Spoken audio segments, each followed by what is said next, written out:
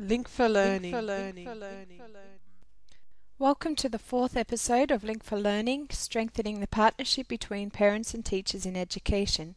You can find show notes and leave your comments at www.linkforlearning.blogspot.com. Just remember to use the numeral 4 in the middle. I'm Penny Ryder, currently teaching first grade in Australia.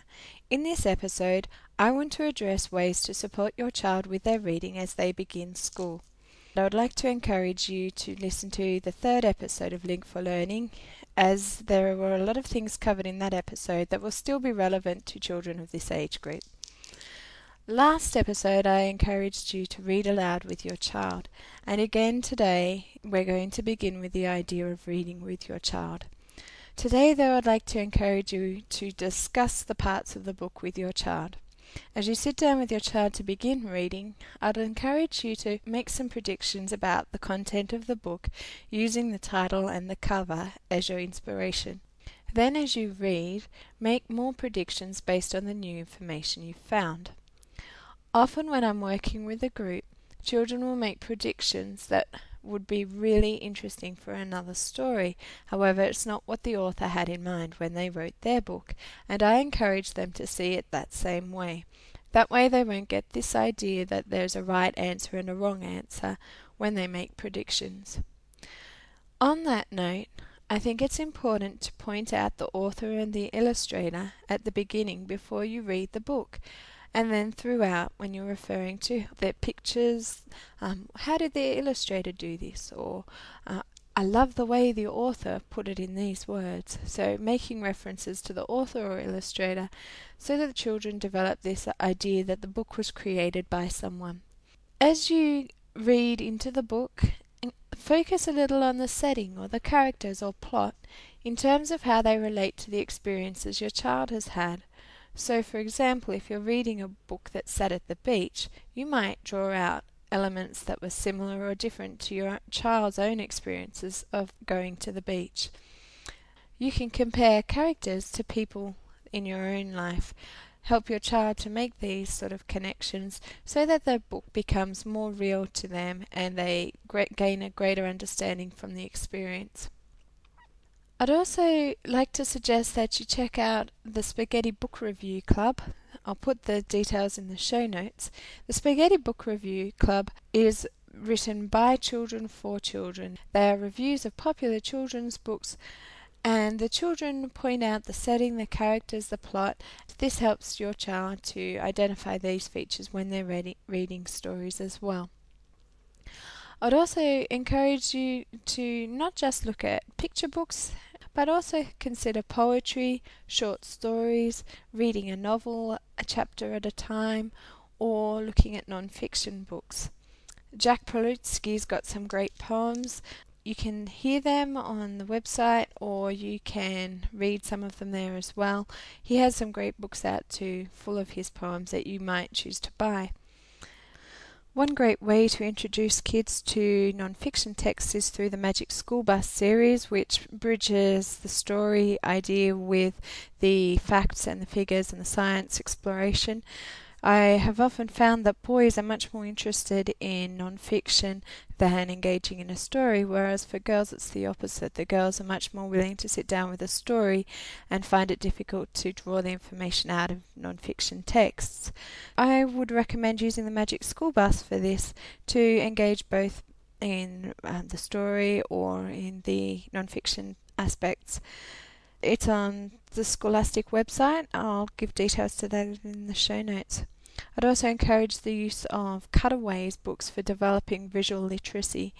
In a Cutaways book they may have a castle or a submarine or something, and they cut away the outside so that you can see what it would be like on the inside with the little rooms and the passages or whatever.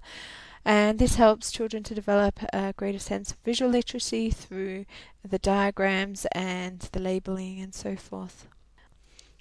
My next idea today is that I'd like you to obsess over print. Point out everything. If you begin with this, your child will take over for you. This is one thing I've noticed with my reading, as when I point out little words hiding in bigger words or compound words, or I teach my children about alliteration or onomatopoeia, it seems that from then on they've got that and they want to find that when they're reading. So pointing out different aspects about language and vocabulary will help develop those interests for your child. When you're out and about, point out the text on signs and packages. Encourage your child to have a look at the menu as they're ordering their dinner. Help them to see how that's set out. Encourage your child to use a television guide when choosing what to watch on television, and help them to understand the structure of that sort of a timetable. They're quite tricky for kids to pick up, and the earlier you start, the better sense of visual literacy. I'd also encourage you to read cards, letters and postcards that come from friends and family, and pointing to the words as you read them to develop their understanding of that form of writing, and also to help with their sight vocabulary. Look at advertisements in newspapers, in magazines, on television, and talk about the effect that they have on you. In this day and age, it's important that children realize what an impact these images are having on them and make responsible decisions in terms of that. Leave notes for your child under their pillow or in their lunchbox. I've noticed with kids that I've taught, they love getting that little message in their lunchbox at lunchtime, and it helps them just to read for a purpose. Then you could encourage them to write notes for others, to their brothers or sisters, to grandma, and so on. And that's the next point I wanted to come to encourage your child to write.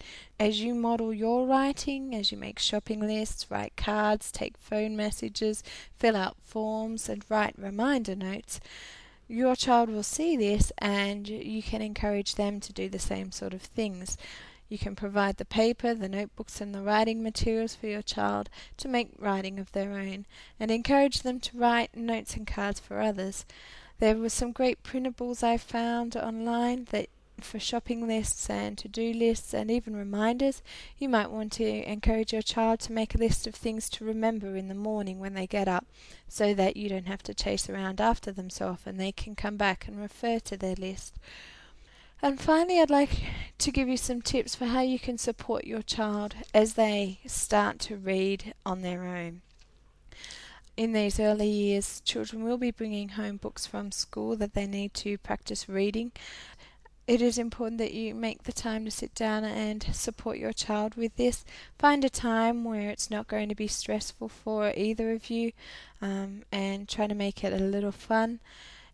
To begin with, before I even get them to look at the words, I encourage children to tell the story from the pictures.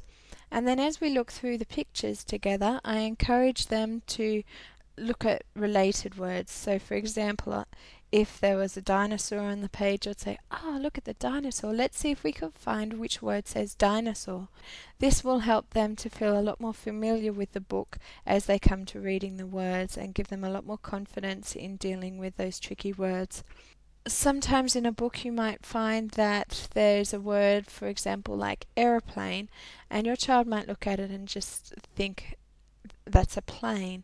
And if there's a difference in the child's vocabulary as opposed to the vocabulary in the book, I point that out early on, so that then we can look for the word and make that link. As you begin to read, help your child to identify the patterns in the text. So if there's a repetitive pattern, which there often is in the early books, I help the child to discover that repetitive pattern. If there's a rhyming pattern, I help them to see the rhyme. If it's a counting pattern, you can help them to see these patterns. As they see the patterns in the text, it will help them to be more confident as they read it. Make sure that as you read with your child, you're praising them for what they are doing right. Sometimes it can be very discouraging as they take a long time to work out the words, but encourage them by concentrating on what they're doing right and building them up with that. I often find that if a child's made a mistake that is meaningful, for example, substituting plane instead of aeroplane, I let it lie. I don't draw them back to it. If the mistake doesn't make sense, or if they're stuck and they don't want to move on, I show them how to work the word out, by breaking it down into the sounds. Or if it's one that can't be sounded out, I tell them that this is a tricky one that can't be sounded out. We just need to learn it off by heart. This is the word, and then I tell them the word. And then we reread the sentence together so that they have that flow again as they go into the rest of the reading. These were the main ideas that I wanted to encourage you with this time. To read again with your child, still keep up the reading, but discuss the parts. Obsess over print, point it out wherever you see it together. Like I said, your child will take over for you and they'll soon be pointing it out for you. Encourage your child to write by modelling it and providing the resources for them. And support your child with lots of encouragement as they make their attempts to read. That brings us to the end of today's episode, and I hope you've enjoyed it and found it useful. Remember to check out the links from today in the show notes at www.linkforlearning.blogspot.com. Let me know what you think of the podcast so far and leave questions or suggestions for future episodes. In our next episode, we will continue the focus on reading by looking at reading in the later years of primary school. Until then, be inspired, inspire your child, and learn to love to learn.